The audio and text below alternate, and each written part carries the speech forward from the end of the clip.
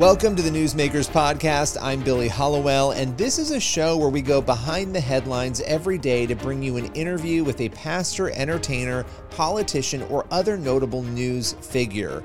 And this is a show, again, it's daily, but it's based on our weekly TV show, which is also called Newsmakers. You can watch it on the CBN News channel and also on our YouTube page.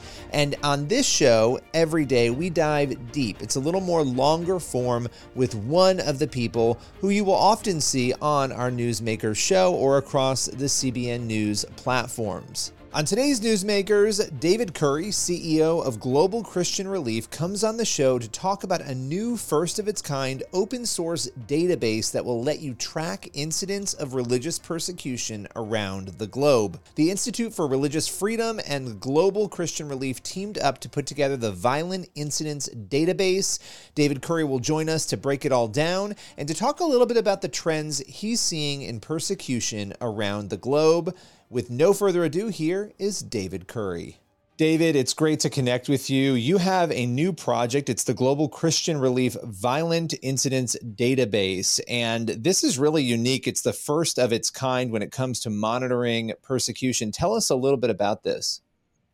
Well, of course, I've been part of these kinds of studies before where you have a study of a persecution against Christians, and then there are other groups that study their particular part of the piece of the pie. What I'm concerned about is a couple of things. First of all, there's this enormous growth in religious persecution, be it the persecution of Christians, which is the largest minority group as far as numbers that faces severe persecution, or if it's anti-Semitism. All of these kinds of markers around the world, you realize that the freedom to practice your faith, which is pretty fundamental. We're really talking about what do you have the ability to believe in your mind? What set of religious practices can you put your trust in? What sacred texts are you allowed to read and believe in and practice your faith peacefully? It's what's going on between your ears. And the governments and dictators and extremists want to control that. So that is growing across the world. And everybody is segmented into their own particular thing.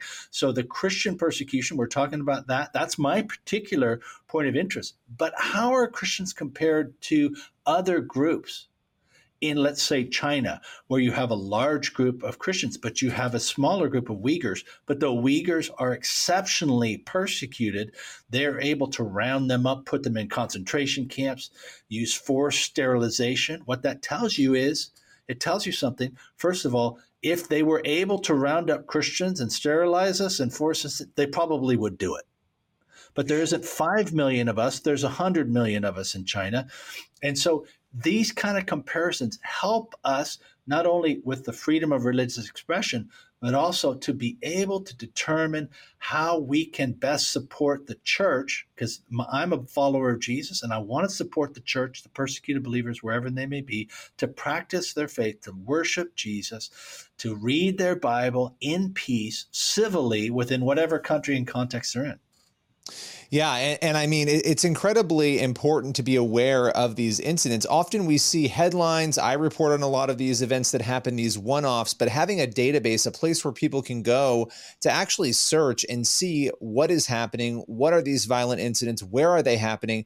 How do you go about, I think this is probably more of a structural question, but it's an interesting one, gathering that information for the database? What goes into that process? Well, the numbers, you have to know, as with all these sort of things, it's not exhaustive in the sense that you're going to have every incident.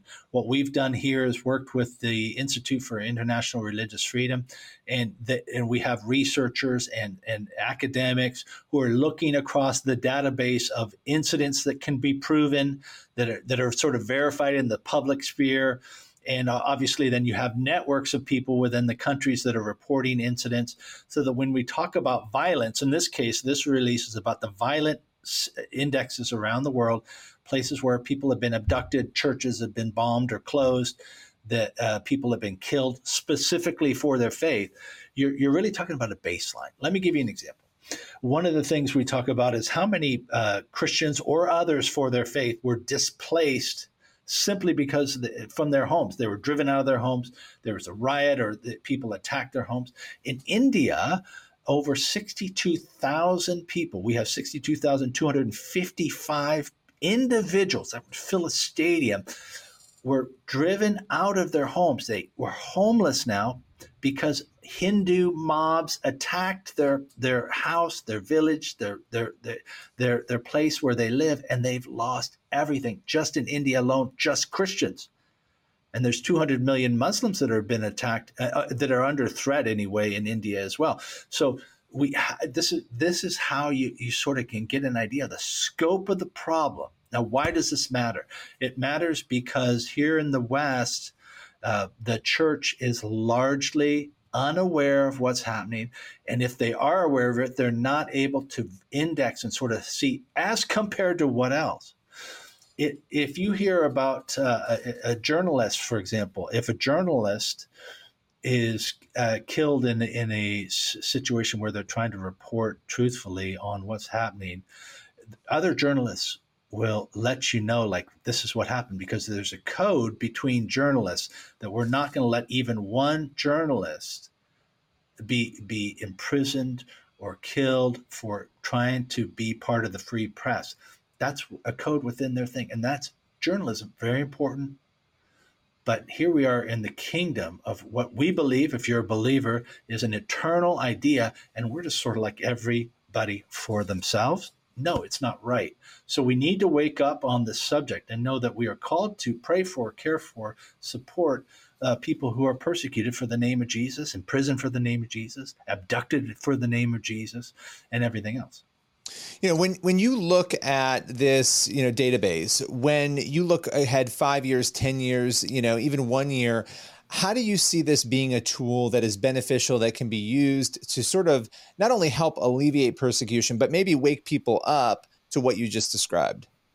Well, I'm hoping it's going to take down barriers between people who want to have freedom of religious expression, so that Jews around the world and everybody else of any other faith that wants to have the free practice of belief, freedom of belief, will be able to look and say, like, wow, okay, this, I can see it's not just us, it's happening to others as well. We need to stand up for this freedom.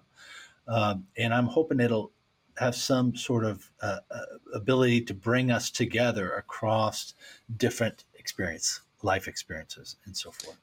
I do want the church, because my concern is for my family, and I mean that in a spiritual family. I want the church to awaken. The database is going to grow better over time, and there'll be other ways that we can segment it, and we'll have other releases as this data comes online. But it's going to grow deeper over time, and you'll begin to see more of the trends, how things are changing. And really, I think this has policy implications for governments. It certainly has implications for how we look at our own lives in a practical sense as well. Absolutely. No, absolutely. And you've been on the forefront of looking at these issues of persecution for a very long time now. And a number of nations, you brought up a couple, have such severe persecution issues. One of those nations is Nigeria. Once again, the U.S. State Department has declined to give the designation of countries of particular concern to have Nigeria on that list. What was your reaction? I mean, this has happened again and again now. It was put on briefly by the Trump administration. The Biden administration took Nigeria off. But what was your reaction to, again, this year, seeing that it was not included? Well, I've had conversations with people in the State Department at the highest levels.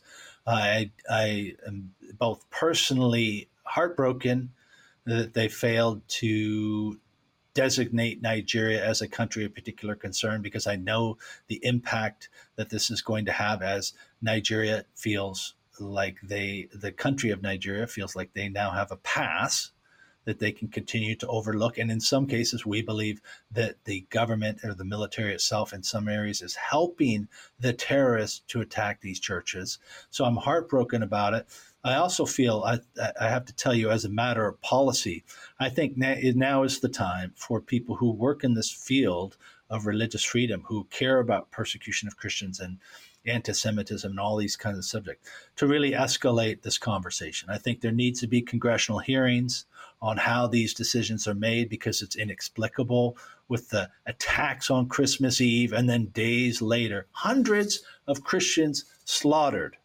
7,200 and 321 believers were killed in this violence index reporting period. 7,000 Wow. and more. What And do yet, you, so congressional hearings. The other thing I would say, Billy, is I think it's time we file Freedom of Information Act requests to find out. It will take time, but obviously, but we need to know, how was this decision made? What politics were played? What parties were involved in this decision making? Because it's troubling. No, absolutely. And I think one of the big questions that is so perplexing is what you're trying to get at there, the why, right? Everybody's sort of asking why. Why would you repeatedly not put Nigeria on? Especially, it becomes less trouble. I mean, it's still troubling, somewhat less troubling if it were never put on. But the fact that it was put on and then taken off of that designation, that creates more questions. I know it's speculation, but why do you think, what are the reasons you think this is a nation that is not being put on this designation list? I think there's a lot of industry, money, weapons, geopolitics involved in these discussions. And the feeling is, I think there's also some fear and lack of understanding around religious issues and lack of understanding of theology. Theology is the set of ideas that drive decisions for Boko Haram, for Islamic militants. They have spiritual and religious dogma that is helping them to come to conclusions about who is an infidel, who they should attack. And the State Department in their crisis planning is ignoring all of that. They literally are saying, well, this is about territory, it's about global warming, it's about thugs, and all of those factors exist within this kind of evil, for sure. There's money and there's issues and there's territory, but there's theology and a dogma that's driving their decisions. So if you can't acknowledge that, you will be a step behind. But let me talk about the positive side. If we were able to have a designation of a country of particular concern, we've seen it happen in Uzbekistan and Vietnam before, where there's a toolkit. If you designate a country of particular concern like Nigeria, the government then has a right to sanction and do certain things that will force the government to make some headway, or just ignore, or like say, we don't want to do business with the Western world. Let's keep terrorizing these Christians and moderate Muslims in these regions. Millions of them are been exposed to this. If we were to do that, you'd see like Vietnam, where there's been incremental improvement because Vietnam as a government wants to do business in the international community, and it's seen some improvements. There's still major issues in some of these rural areas, but fundamentally their posture has changed because of these designations. So it can work. I have no idea. It does not make any sense to me why they have not done this. Yeah, I mean, to your point, if you're not acknowledging the real root of what's driving the evil desires and actions of groups of people, and you're attributing it to all different things that are sort of symptoms or maybe parts of that, but not the real core, that puts you at a real disadvantage of being able to actually solve that issue because you're not acknowledging the real cause. And so it would seem it would benefit everybody, both in Nigeria and in our country as well, and across the globe, to be taking this seriously and really calling out these things for what they are. Where can people go to find out more about Global Christian Relief and the wonderful work that you do? globalchristianrelief.org. I would encourage you, watch the stories, watch the impact of what's going on around the world and how you can make a difference on an individual level. People can share stories, and stories connect us with the real brothers and sisters, our family in the faith, and what's happening to them, whether it's Nigeria, India, Vietnam, any of these places, China we've talked about. I really do believe that God is trying to stir his people on this issue. We are going to have a rising tide of intolerance and persecution here in the West. Would you like to know, individual believer, how you can respond in a God-honoring way in the midst of persecution? Watch these stories. Share them. It's going to transform your faith, and I think it has an impact on what happens in the rest of the world as well. That's beautifully said. It gives a real example of how to deal with things that very well, to different degrees, could be coming, into the West and into this country as well. And it's also inspirational to see people who are suffering in so many ways cling to their faith and to God. I would imagine in your work that has been something that's truly inspired your faith. Yeah, that's the thing that keeps me going. It's just the getting to know these people, hearing their stories. and hearing them in the midst of things I would never wish upon anybody. They're experiencing the depth of pain. God is still there, and He's enough, even when there's just the toughest of circumstances. It's inspiring. That is a beautiful place to close. God is enough. As always, really appreciate your time today. Thank you. That's all for today's Newsmakers podcast. Be sure to tune in for the next episode of the show, and also head over to the CBN News YouTube channel and the CBN News channel to watch Newsmakers every week. We'll see you soon.